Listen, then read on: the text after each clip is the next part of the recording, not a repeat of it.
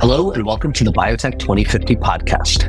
Biotech 2050 is a think tank chronicling the disruptions changing the biotech industry over the next several decades. Check out our website at biotech2050.com or on your favorite podcast listening platform. I'm Rahul Chaturvedi, co-founder of this podcast and today's host. I'm also the founder and CEO of Clora. Clora is organizing the world's life sciences expertise and enabling biotechs to build on-demand teams. You can check us out at clora.com. I'm very excited to welcome David Esposito, CEO of ONL Therapeutics. Thanks for joining us today, David. Hey, Rahul. Thanks for having me. Appreciate being on the podcast. Of course. So, David, to kick us off, would love if you could set the stage and just talk to us about the arc of your career and how you got to where you are today. Sure. No, I appreciate the question. So I can't believe I'm saying I'm a 30-year life science veteran, but it's been that long, time flies. But I started my career early, went to school in the United States Military Academy at West Point. So I was in the active duty Army for a while. And then when I transitioned out, started out my career with Merck on the big pharma side in commercial roles. Started out as a sales rep selling Timolol to ophthalmologists. And I'm sure we'll talk to it about ONL. But basically, over the course of about 15, 16 years with Merck, variety of sales, marketing, commercial strategy roles, did the typical big company journey of sales back into headquarters, back out to sales management, back into headquarters over the course of about 15, 16 years. Got good fundamental background on the big company sales, marketing, commercial strategy work. Made a big change after 15 years and bounced around the country in a variety of different roles to move to Michigan, where we are today with ONL, to run and begin this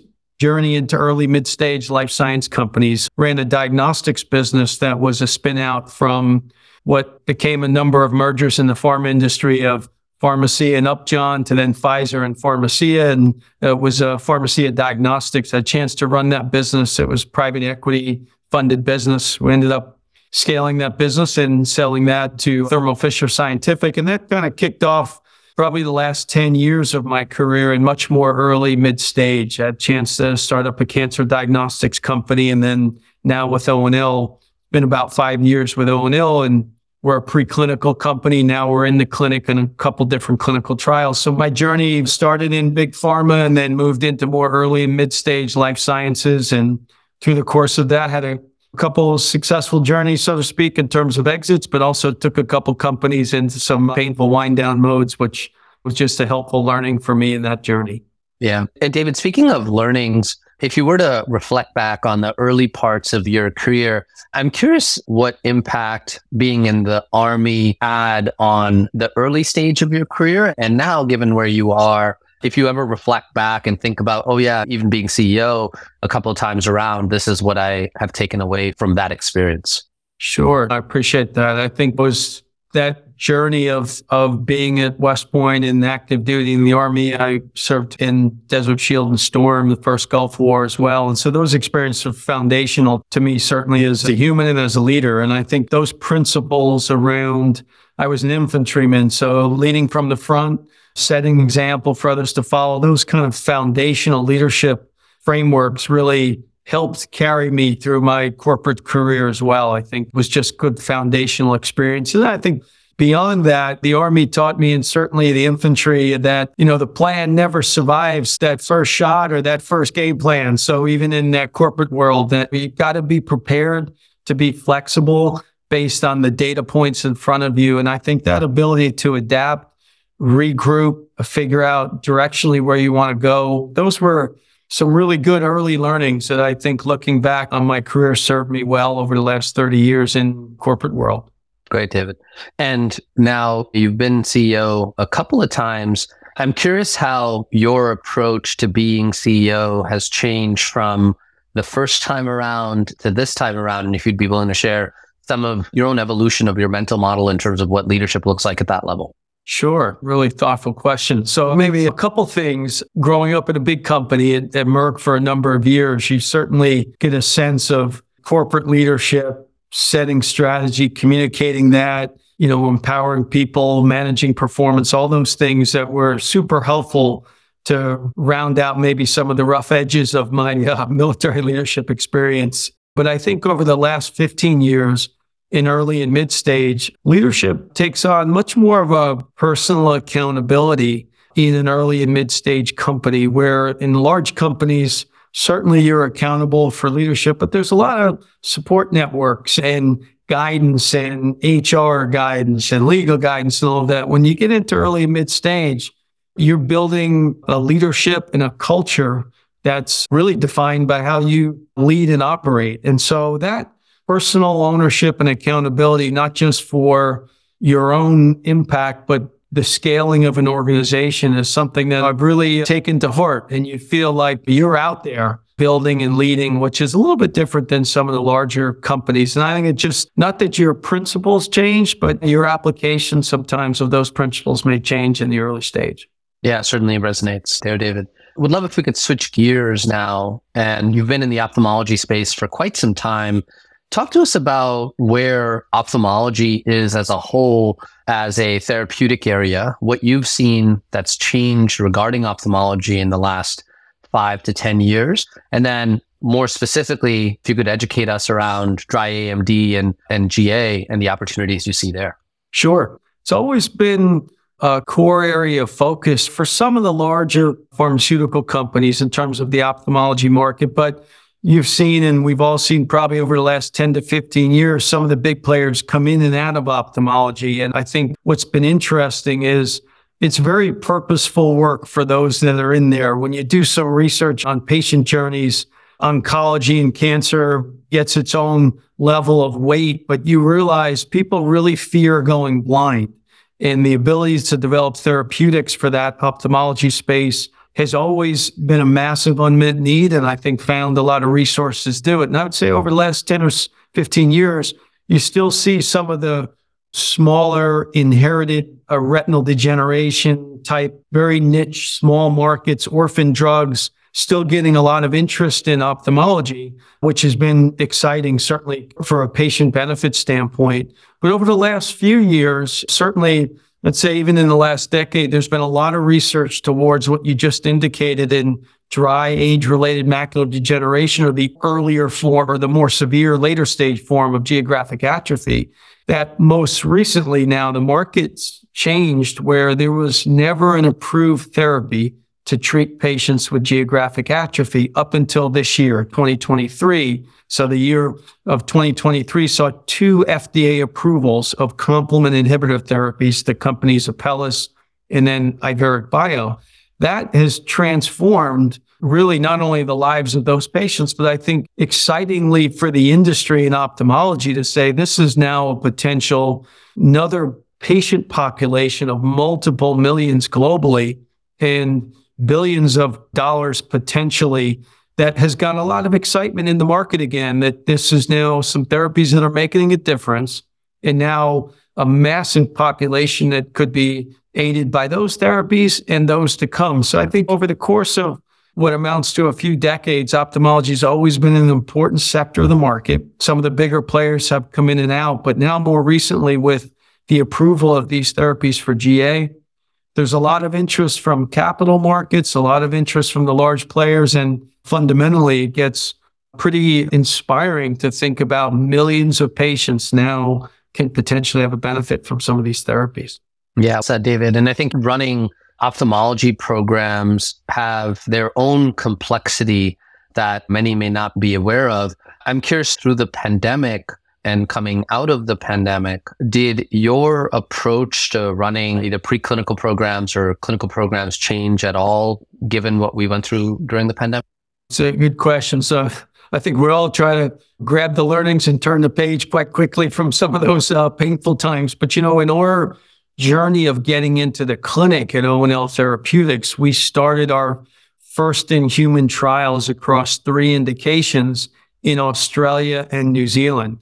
And so that created its own level of complexity, even pre-pandemic. But we had just started our first trial in the throes prior to COVID, and then COVID started in early 2020, where Australia saw some of the most strict lockdowns across the world. And so I think with regards to ophthalmology and the need to have very sophisticated equipment to assess things like visual field or GA lesion growth and fundus autofluorescent photographs, all of those created some challenges that, quite frankly, couldn't be worked around without getting people back into the clinic. So it certainly slowed our progress in the clinic. I think going forward, we're a little bit more nimble in terms of assessments of patients on how we can do some of those things remotely. But quite frankly, in the field of ophthalmology, which made it quite challenging, where perhaps we were not just an at-home blood pressure monitor to give you a sense of where you are. You really needed to get into the clinic for some sophisticated testing. That was a challenge. And it certainly put, I'd say, 9 to 15 months delay in some of our programs. And I think we got some efficiencies out of it, but it was a tough journey for us, no doubt about it.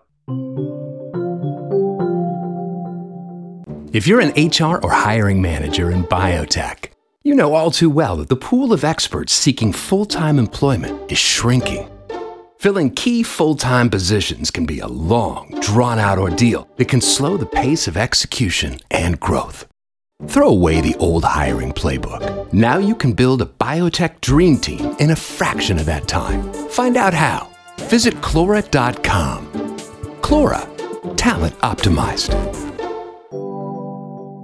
David, now with that great background around ophthalmology and specifically the two indications that you're pursuing, I'd love if you could talk to us now about where ONL is from a development perspective and what your approach is to these two indications.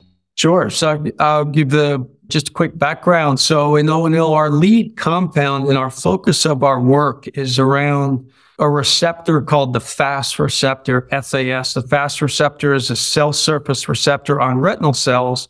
Then in the course of eye disease, whether glaucoma, age-related macular degeneration, retinal detachment, that receptor is activated, triggers the death of the retinal cell and a subsequent inflammatory cascade that brings about more death of the retina. So our focus is on developing therapeutics that block that receptor. Our lead compound, ONL 1204, is delivered via intravitreally injection, so an IVT injection in the eye, which for folks that may not be super familiar with ophthalmology, it's commonplace in conditions with wet AMD, but not everybody likes to talk about getting injections in the eye. But anyway, our therapeutic is injected in the eye and blocks that receptor, the FAS receptor. And so we're actually in 3 clinical programs. 1 is acute and 2 is chronic. So the 1 acute program is retinal detachment.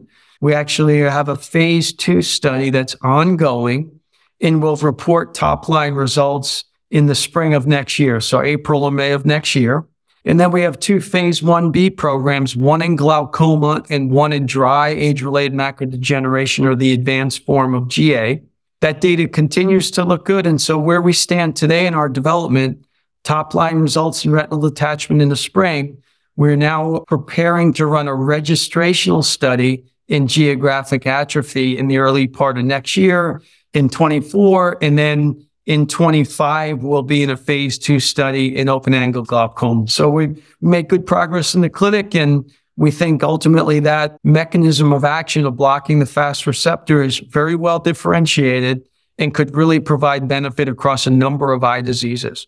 Wonderful. And David, as you think about the ophthalmology market as a whole, I know you mentioned the unmet medical need and how VCs are now coming around to that. I always felt it was one of those therapeutic areas that tended to be left behind for no obvious reason. What's exciting you about this next generation of drug development that's happening across ophthalmology? And also, what are some of the challenges that we should be aware of? Sure. I think what's super exciting and getting a lot of attention is unique mechanisms of action, first in class. There seem to have a great deal of excitement, always have, and seem to be now in the field of ophthalmology. I think where we're seeing funding from either venture firms or strategic partnerships, people really want, and organizations really want to fund innovation. And selfishly, we see that exciting on our end because we have a unique mechanism of action inhibiting the FAS receptor. But many of these diseases that we're participating in, things like glaucoma, I mentioned earlier, I was a beta blocker drop salesman for Merck way back when. The focus on lowering intraocular pressure in glaucoma hasn't fundamentally changed in 40 plus years, whether it's now therapeutics or surgery. And so I think what's exciting is about mechanisms that are independent of IOP lowering to improve glaucoma. Very similar to my comments on geographic atrophy. Now that by these innovative companies of Apellis and Iveric Bio that have created the pathway for approval for geographic atrophy, now it seems like the excitement is moving beyond what these products have and inhibiting the complement pathway to look for different mechanisms of action. And so not just us, there are others out there that I think are really beginning to present what could be the next generation of variety of classes of therapeutics to really support managing a slow path to blindness, which hasn't been well effectively treated over the years.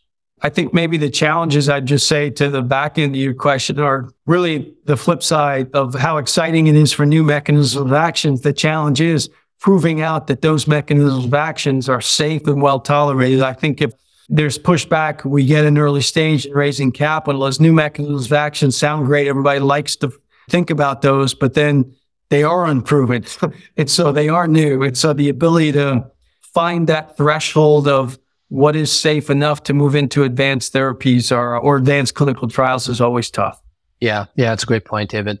Given how many opportunities there are in ophthalmology, I'm curious how your approach and framework for indication selection has evolved, particularly within the context of, let's say, IRA, and how you're thinking about, or what advice you would provide folks as they think through indication selection in this new post-IRA world. Great point. And I think the Inflation Reduction Act there's some people writing about it and getting some air around it, but not everybody is. And it has a fundamental impact on how we think about clinical development and certainly how the real big players think about clinical development. So on our side, as I described, the three programs we have, one is an acute indication for retinal detachment. It has an orphan designation in the US, so it's obviously a small market.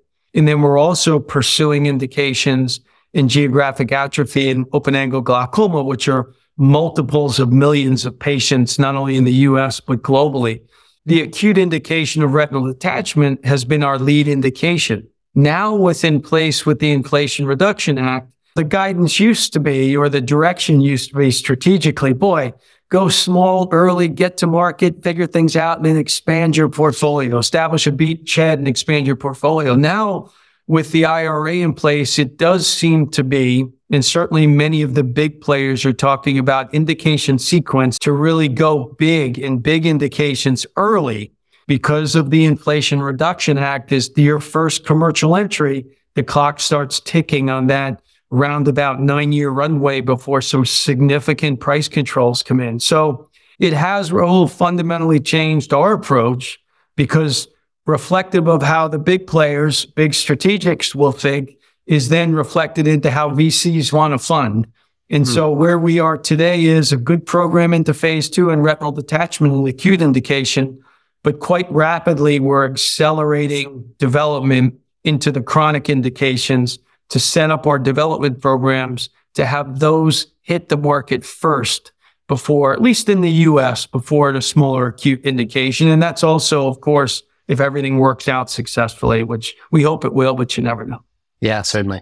And David, now we're recording this towards the end of 2023. It's been quite the interesting year for biotechs as it relates to the capital market. And you hit on the interplay between big pharma and earlier stage biotechs. And then obviously now IRA added to that fabric.